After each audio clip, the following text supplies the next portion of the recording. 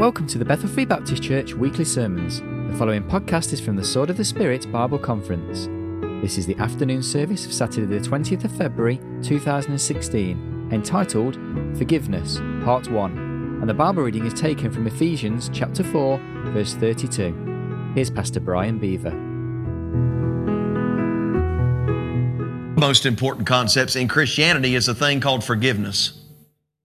All right? Now, if you're going to love God and love one another the way you ought to, you're going to have to learn real quick in life, especially your Christian life, you're going to have to learn how to forgive one another.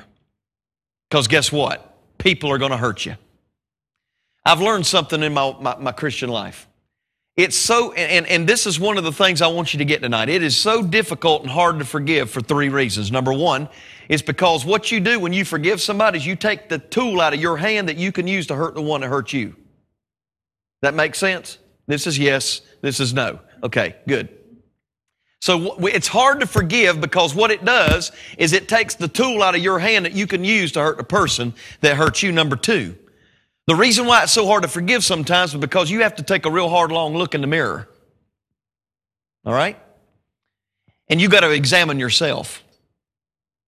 Jesus made this statement, he who has been forgiven much will forgive much. Now, one of the things I want to go over tonight in just a short period that we've got is that this concept of forgiveness is one of the most misunderstood concepts also. All right? Some people there's multiple reasons for the misunderstanding. One of them is that the concept is supernatural, so how can I even understand it? Well, that's not true. There's enough evidence in the Word of God that tells us and shows us. By the way, I said this last night, God demonstrated, He commended His love toward us, and while we were yet sinners, Christ died for us. So He showed and demonstrated forgiveness. What was one of His 7 cries from the cross? Father, forgive them, for they know not what they do. Somebody has said, well, you know what? I can't forgive. No, you can forgive. Your problem is you won't forgive. See, you can't say I can't forgive. You might say I won't, but you can't say I can't. A lot of people say I can't because they've never took a real hard look at Calvary. When you go back to Calvary and look what Jesus Christ did for you, how in the world could you ever say, I could never forgive you for what you've done? Now, don't be misunderstood. I'm going to give you some myths tonight about this concept of forgiveness. If you'll hold on and bear with me just a minute. I'm going to take this jacket off, man. It's hot. It is to me anyway. I want to give you some myths to this thing, this concept of forgiveness, okay? I want you to look at Ephesians chapter 4 and look at verse 32. Ephesians 4 and verse number 32. If you're there, say amen. Good. That's enough. That's there. We'll go ahead and start. Scripture says, and be ye kind one to another. Now, by the way, that word kind means to go over and above. By the way, you know what? This is a good definition, young people, of unconditional love. Let me give it to you. You ought to write this down just in the margin of your notes. An unconditional love is this. Whatever you do to me, however bad you hurt me, I will still seek your greater good. That's unconditional love. How many people in this room have ever been mad at God? Don't raise your hand.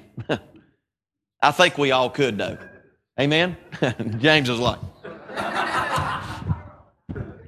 Yeah, listen, folks, do you know what we've got to do? We've ultimately got to go back and take our anger and our bitterness sometimes back to the very source of it, and we don't want to admit that, but we're mad at the God that may have not given us the job opportunity we wanted, may have not given us the promotion, may have not given us the relationship we wanted. You may be single and you want to be married and you don't know what. You say, I'm never going to find a mate. You know what? Reason why is because you hadn't submitted everything and your body a living sacrifice unto God. When you do that, I promise you, the Scripture says, delight thyself also in the Lord, and He shall give thee the desires of thy heart. And that literally means this. When you delight yourself in God, He will give you the desire to seek and to be pleased by what His will is in your life. Doesn't mean He's going to, here's what a lot of people think. If I delight myself in the Lord, He's going to give me the desires of my heart. That means He's going to give me that Mercedes I've been wanting. That's not what that means. Now, you may want a Mercedes, but it may not be God's will. Amen? You may want a 250,000 pound salary a year, but that might not be God's will for your life. You say, preacher, why not? Because you can't take care of the 30,000 pounds you make right now. Some of you say, you stretching it, preacher, because I don't even make that. Amen. I know what you're talking about. I know who I'm talking to. I'm talking to students, all right? But you're getting ready to graduate and go out into the workforce, and guess what? You better be content with whatsoever state you're in. Because if you don't, you're going to harbor bitterness and unforgiveness at the God of heaven. Because ultimately, it most of the time goes back to the source. And you're just mad at God. Okay? Unconditional love is saying, Frazier, whatever you do to me, however bad you hurt me, I will always seek your greater good. You know what I want you to think about right now? I want you to think about an individual right now, if I even mention their name, or you saw them at a local eating establishment or at a grocery store, and you saw them right now, you'd probably run the opposite direction because you don't want to talk to them. You know what I believe that is? I believe that's unforgiveness. Now, young people, I'm going to tell you something. The only way you're ever going to love God and love one another the way you ought to is to let go of this bitterness and unforgiveness, because it will rob you of everything you've got: joy, peace, long-suffering, goodness, gentleness, meek, faith, temperance. It'll rob you of every fruit of the Spirit if you're not careful. And by the way, I know what I'm talking about. You know, you can go all the way over to Psalm 55 and you can read the account of David telling God his problems. And by the way, I said this Wednesday night. Don't tell God how big your problems are. Tell your problems how big God is. Amen? But you know what David said? David said, you know what? If it would have been, Frazier, my enemy that would have been coming against me, I could have borne it. If it would have been someone that I wasn't acquainted with, if it would have been my enemy or some kind of archdiocese, that somebody was coming against me, I could have taken it. He said, but it was my equal, my guide, one I took sweet fellowship and counsel with in the house of God. You know who wanted to kill him? Saul, his best friend. Can I tell you, those that hurt you the most are the ones that are going to help you the most. Those that hurt you and listen, and try to target you are the ones that you probably know the best. I hate to say that, and I hate to bust your bubble, but that's the way it's going to be. You say, well, what's these myths about forgiveness? Well, if you look at Ephesians chapter 4 and verse number 32, it says, and be ye kind one to another, tender-hearted, forgiving one another, even as God for Christ's sake hath forgiven you. Now, when we read that verse, let's think about this. Now, by the way, let's go up 2 more verses. Go to Ephesians 4:30. Look at that verse. The Bible says, and grieve not the Holy Spirit of God, whereby you are sealed in the day of redemption. Can I explain something, young people? Today, you sit here as a child of God, and you are sealed in the day of redemption. God has got you in His hand. He's going to protect you. He's going to provide for you. He's going to empower you and enable you to do and accomplish what He's called you to do. You are sealed with the Holy Spirit of God. And by the way, that ain't an it, it's a He. Don't treat the Holy Spirit like it's an it. He's just as important as the Son. He's just as important as the Father. 3 in 1, 1 in 3, the one in the middle died for me. Amen. But young people, you are sealed with the Holy Spirit of God under the day of redemption. You say, well, preacher, I've already been redeemed. What's that day of redemption mean? It's the day of the redemption of your body, not your soul. You've been saved by the grace of God, but God sealed you to the day of redemption. That means either when you die in the grave or you're raptured out of here. Amen. God's going to protect you. He's going to provide for you. Why we live like we do then? Why do we live so powerless? Why do we gripe and murmur and complain about everything that's going on in our life when we are more than conquerors through Him that loved us? I submit to you it's because there may be somebody in this room, just maybe, that's harboring unforgiveness. Then it says in verse 31, look at it. It says, let all bitterness and anger and wrath and clamor and evil speaking be put away from you with all malice. Now, notice this chain reaction. It starts with bitterness and it goes to anger, to wrath, to clamor, to evil speaking. You know what? When you're bitter, it is an inside corruption, but guess what? If you let it fester inside of you, ultimately it's going to come out. And it'll evidence itself in evil speaking. Y'all know what I'm talking about. You get on the highway, somebody cuts you off. Oh, nobody does that in England, do they? Nah, no.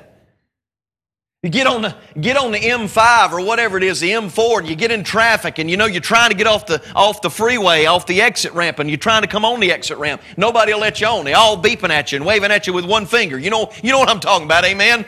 And you know what your reaction is? If you aren't completely sealed with the Holy Spirit of God, you will retaliate and you will fight back with the same thing they're using with you. And that's not right. Matter of fact, young people, I'll start the verse, you help me finish it. Romans chapter 12, verse 19 says, "Vengeance is mine, I will repay, saith the Lord." Now, I'm going to give you something you probably never got, because it took me about 4 years before I figured this out. Let me ask you a question. When that verse says, "Vengeance is mine, I will repay, saith the Lord," who's God repaying? You know what we think, Jamie? We think God's going to repay the one that hurt us. Let me explain something, folks. In an issue or a division, the one that gets hurt the most is the victim. Not the offender, it's the offended. But you know what God is saying, and it took me a long time, young people, to get this. God says, "Vengeance is mine, I will repay, saith the Lord." You know who God's going to repay? He's going to repay you back for the hurt that you have been caused. Isn't that good? God's going to say, "I'm going to repay you back for the hurt that was caused to you." Now, I'm thankful for that, because I'll be honest with you, as a preacher, I've been talked about, I've been slandered. I've had people send me anonymous letters, Jay, in the mail saying, and by the way, I had a guy come to me one time and he made this statement. He said, "Preacher, if you don't leave this church, I'm going to take my financial contributions and I am going to leave this church, and you can do whatever you want to, but and by the way, he was one of the most financially stable people in our church. And by the way, if you're not careful, you will be partial in your flesh, and you will be only attracted, and you'll minister to people, if you're not careful, to only people who are the high and mighty, not the low and out, the down and out. You got to be careful." This man looked at me and said that, and I'm going to tell you right now, I told him, "You know what? If you want to," I said, "I'm only 30. But I'm not for sale, and you know what? You can take your financial contribution. You can go somewhere else if you want to, but you can't buy me. I am not for sale." And so, you know what? You're going to have to make a decision. There's been people that have literally said, "Your church will not survive. We will literally make sure your church don't survive." And you know what the sad thing is most of the people that say that, Nathan, are God's people. It ain't the lost people. It's saved individuals. And you know what? If you're not careful, you're going to harbor contention and resentment, and you're going to let that thing fester, and it's going to affect your Christian walk. It's going to affect the fact that you could ever reach your family, your friends for Christ, because you are harboring unforgiveness. It's time to just gotta else it. You got to let it go. Amen? You just got to let it go. That's what the words "put away" mean. It means to release. "Let all bitterness and anger and wrath and clamor and evil speaking be put away from you with all malice." So you got to let it go. Amen. Let me give you some myths about forgiveness. Number one, write these down if you got a pen. We think that forgiveness means to only let go of the offense. The people that say this believe that that's all there is to it, and I just do it.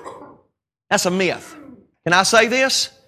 When people do you wrong, you know what I hear a lot of people say when I say I'm sorry? When I go and ask somebody to forgive me, you know the first thing they say? And you probably have this happen to you. When I go and say, "You know, Jay, I didn't mean to offend you, brother, and I just want you to forgive me." You know what a lot of people say? "Oh, it's okay." No, it ain't.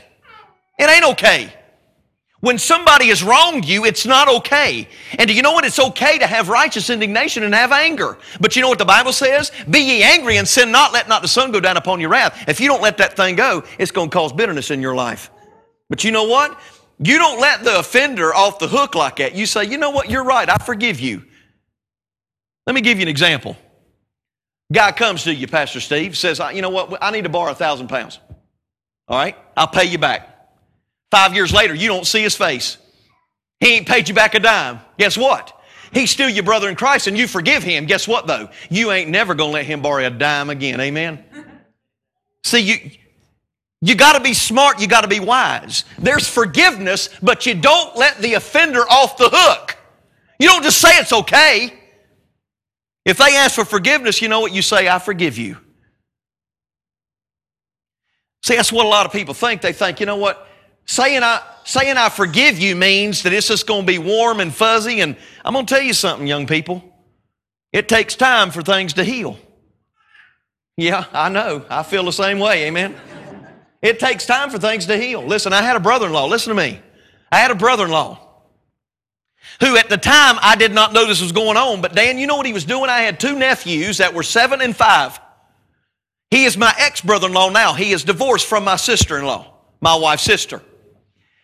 All the while that I was trying to witness and minister to my brother-in-law, I did not know this, but he was molesting my 2 nephews. If I would have known that, I promise you I'd have choked him out in Jesus' name. You say, preacher, ain't nothing wrong with that. Don't you sit there and violate my 2 nephews, you pedophile. Ain't nothing wrong with that. Call a spade, amen? But I was willing to forgive him. I did not let him off the hook, though. But let me tell you how God works things. I'm preaching in the city where we lived and we grew up. And guess what? He's my ex-brother-in-law, Jamie, now, and I went to preach in the church that I was in, and while I'm preaching, he walks into service and sits down on about the 3rd aisle from the back. I'm going to tell y'all something. If you ain't never preached or you've never spoke before people, there's times when you're talking to people, but you're thinking about 100 other things. And the whole time I was thinking, what am I going to do when I get done with this service? When I gave the invitation, let me tell you what happened. While people were flooding down and getting on their knees on the altar, I was walking the opposite direction, and I went back there, and the Holy Spirit of God said, go make it right with him. I got his hand, I took him outside, and I said, brother, I've maligned you. I have talked about you, and I've even wanted to hurt you. And I'm going to tell you right now, I ought to, but I forgive you. And I want you to know this. It may not sound like it right now, but I want you to know genuinely from my heart I love you. Because if I didn't, I couldn't forgive you, and I'd punch you in the nose right now in Jesus' name. See, I'm just going to shoot straight with you. See, a lot of us, you know what we think? Somebody says, I'm sorry or please forgive me. Oh, it's okay. You don't know, we don't want to ruffle no feathers. No, you know what you need to do? You know what you need to do? Say, you know what? You do need to ask for forgiveness. You were wrong. You say, preacher, how can you say that? Let me tell you something. When you love right, you will be able to stand in the face of wickedness and abhor evil, and it will be the right attitude. Because you won't be angry and vicious about it, but you will say, yeah, you're right, you were wrong. When you love the right way. See, here's the thing we don't understand. If we really were as close to God as we say we are, we would understand how you can be angry and love a person at the same time. Some of you don't know this yet because you ain't had kids. Let me tell you something about rearing children. I don't have hair. That's one of the results of having children. Now, I know I was one of them too. But let me explain something. There were times in my life, I promise you, Nathan, I promise you, there were times in my life when I wanted to take my son, I wanted to take my belt off, and I wanted to wear him out so bad that the smoke detector went off in the house. That's how bad I wanted to do it. But you know what? I couldn't do it in anger. I had to go away, and I had to get right and let myself calm down a little bit and then go and deal with him. But I love him. See, God don't do anything in your life for punitive reasons. He's not punishing you. God loves you, and He wants to correct you and to steer you in the right direction. Amen? He loves you that much. So, you know, the myth about this thing of forgiveness is that it's just you let it go and that's it. You know what I'm saying? Let it go, but don't let them off the hook. Make sure they understand they were wrong and they hurt you. I let my brother-in-law know it was wrong what you did. There's consequences to sin. And by the way, ain't none of us, from the preacher to the pews, is going to get away from that. Every single one of us is going to have a consequence to every decision we make, so I would encourage you to choose wisely. Number 2 myth. This other myth states that forgiveness involves restoring trust and letting go of all negative emotions related to the issue. Such a myth adds abuse to an abuse victim. You know why it's so hard to forgive? It's so hard to forgive because you set yourself up to be hurt again. Amen? I asked my wife to forgive me multiple times. All the time. And she does to me. But you know what? The reason why it's so difficult is because we know that we're going to let one another down, and we're probably going to hear those words again, I'm sorry. And if you're not careful, you know what you'll say? Well, I'm done with this. You better be glad God don't deal with you like that. Amen?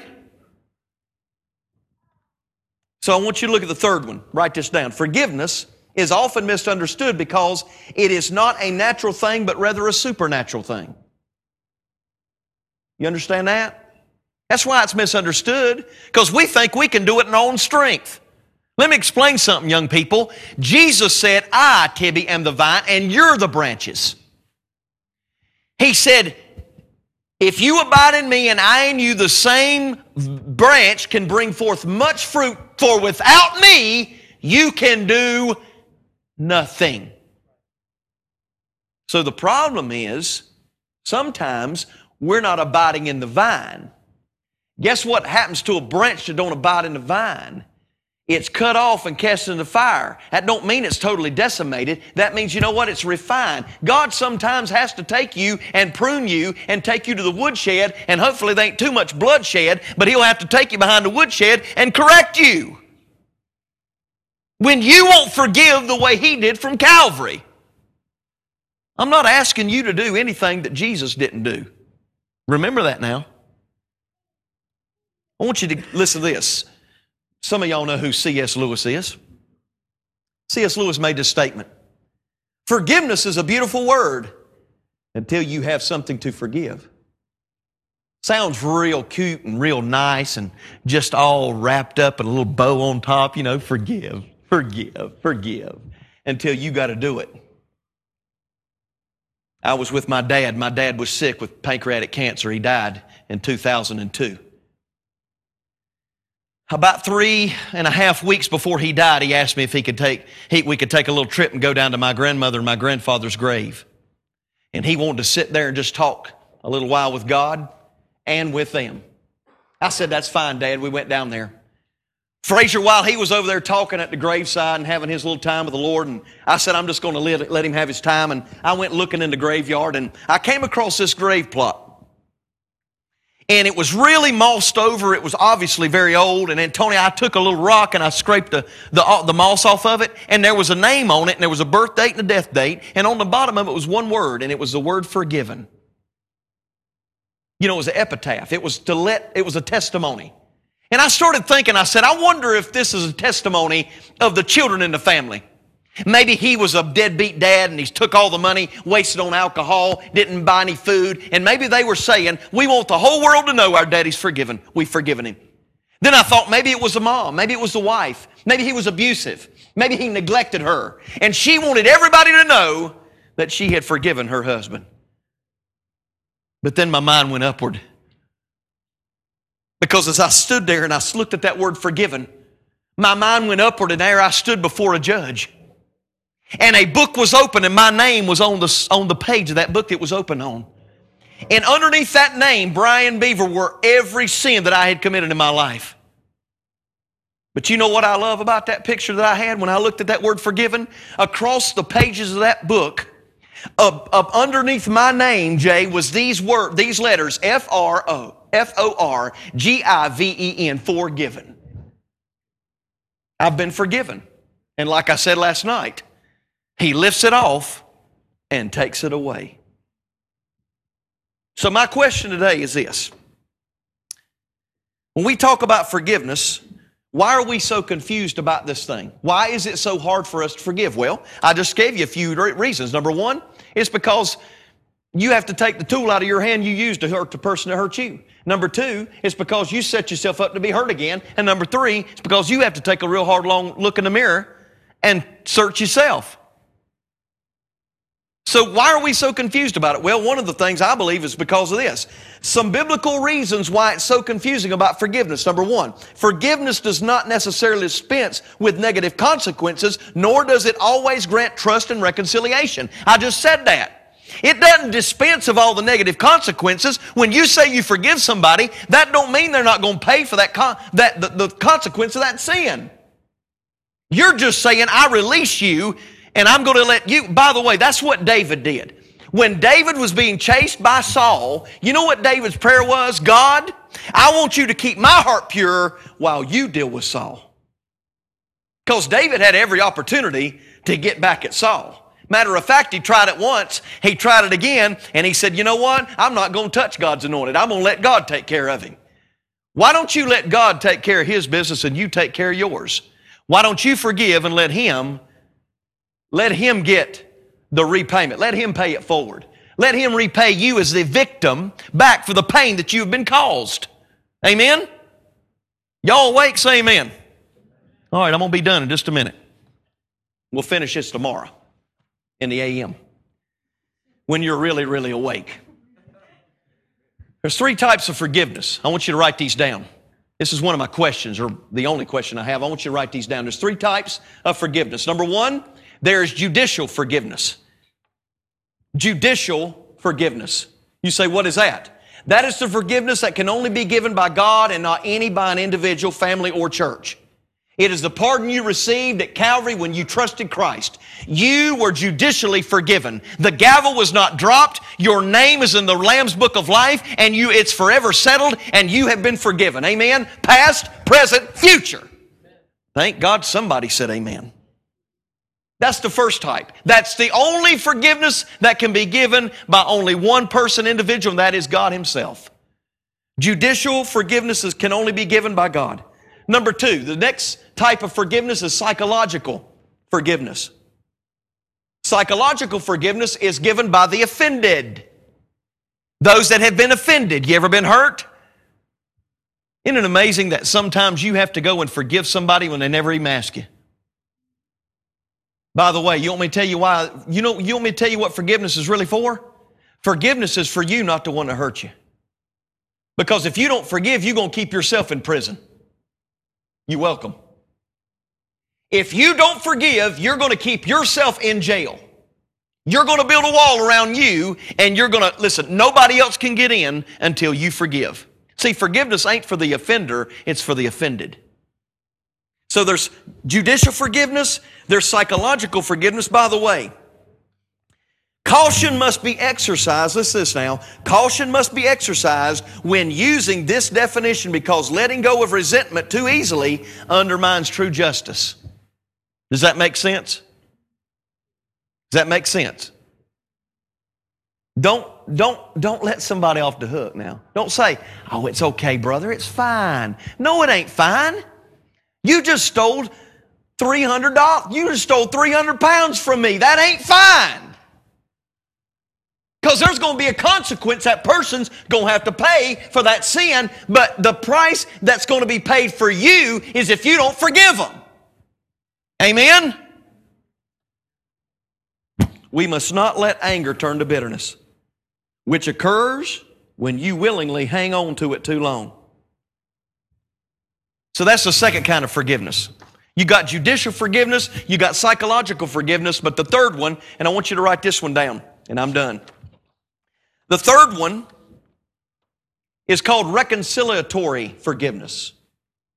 Reconciliatory forgiveness. This forgiveness is the one that is given by the offender. Okay? So you've got God's forgiveness, that's judicial.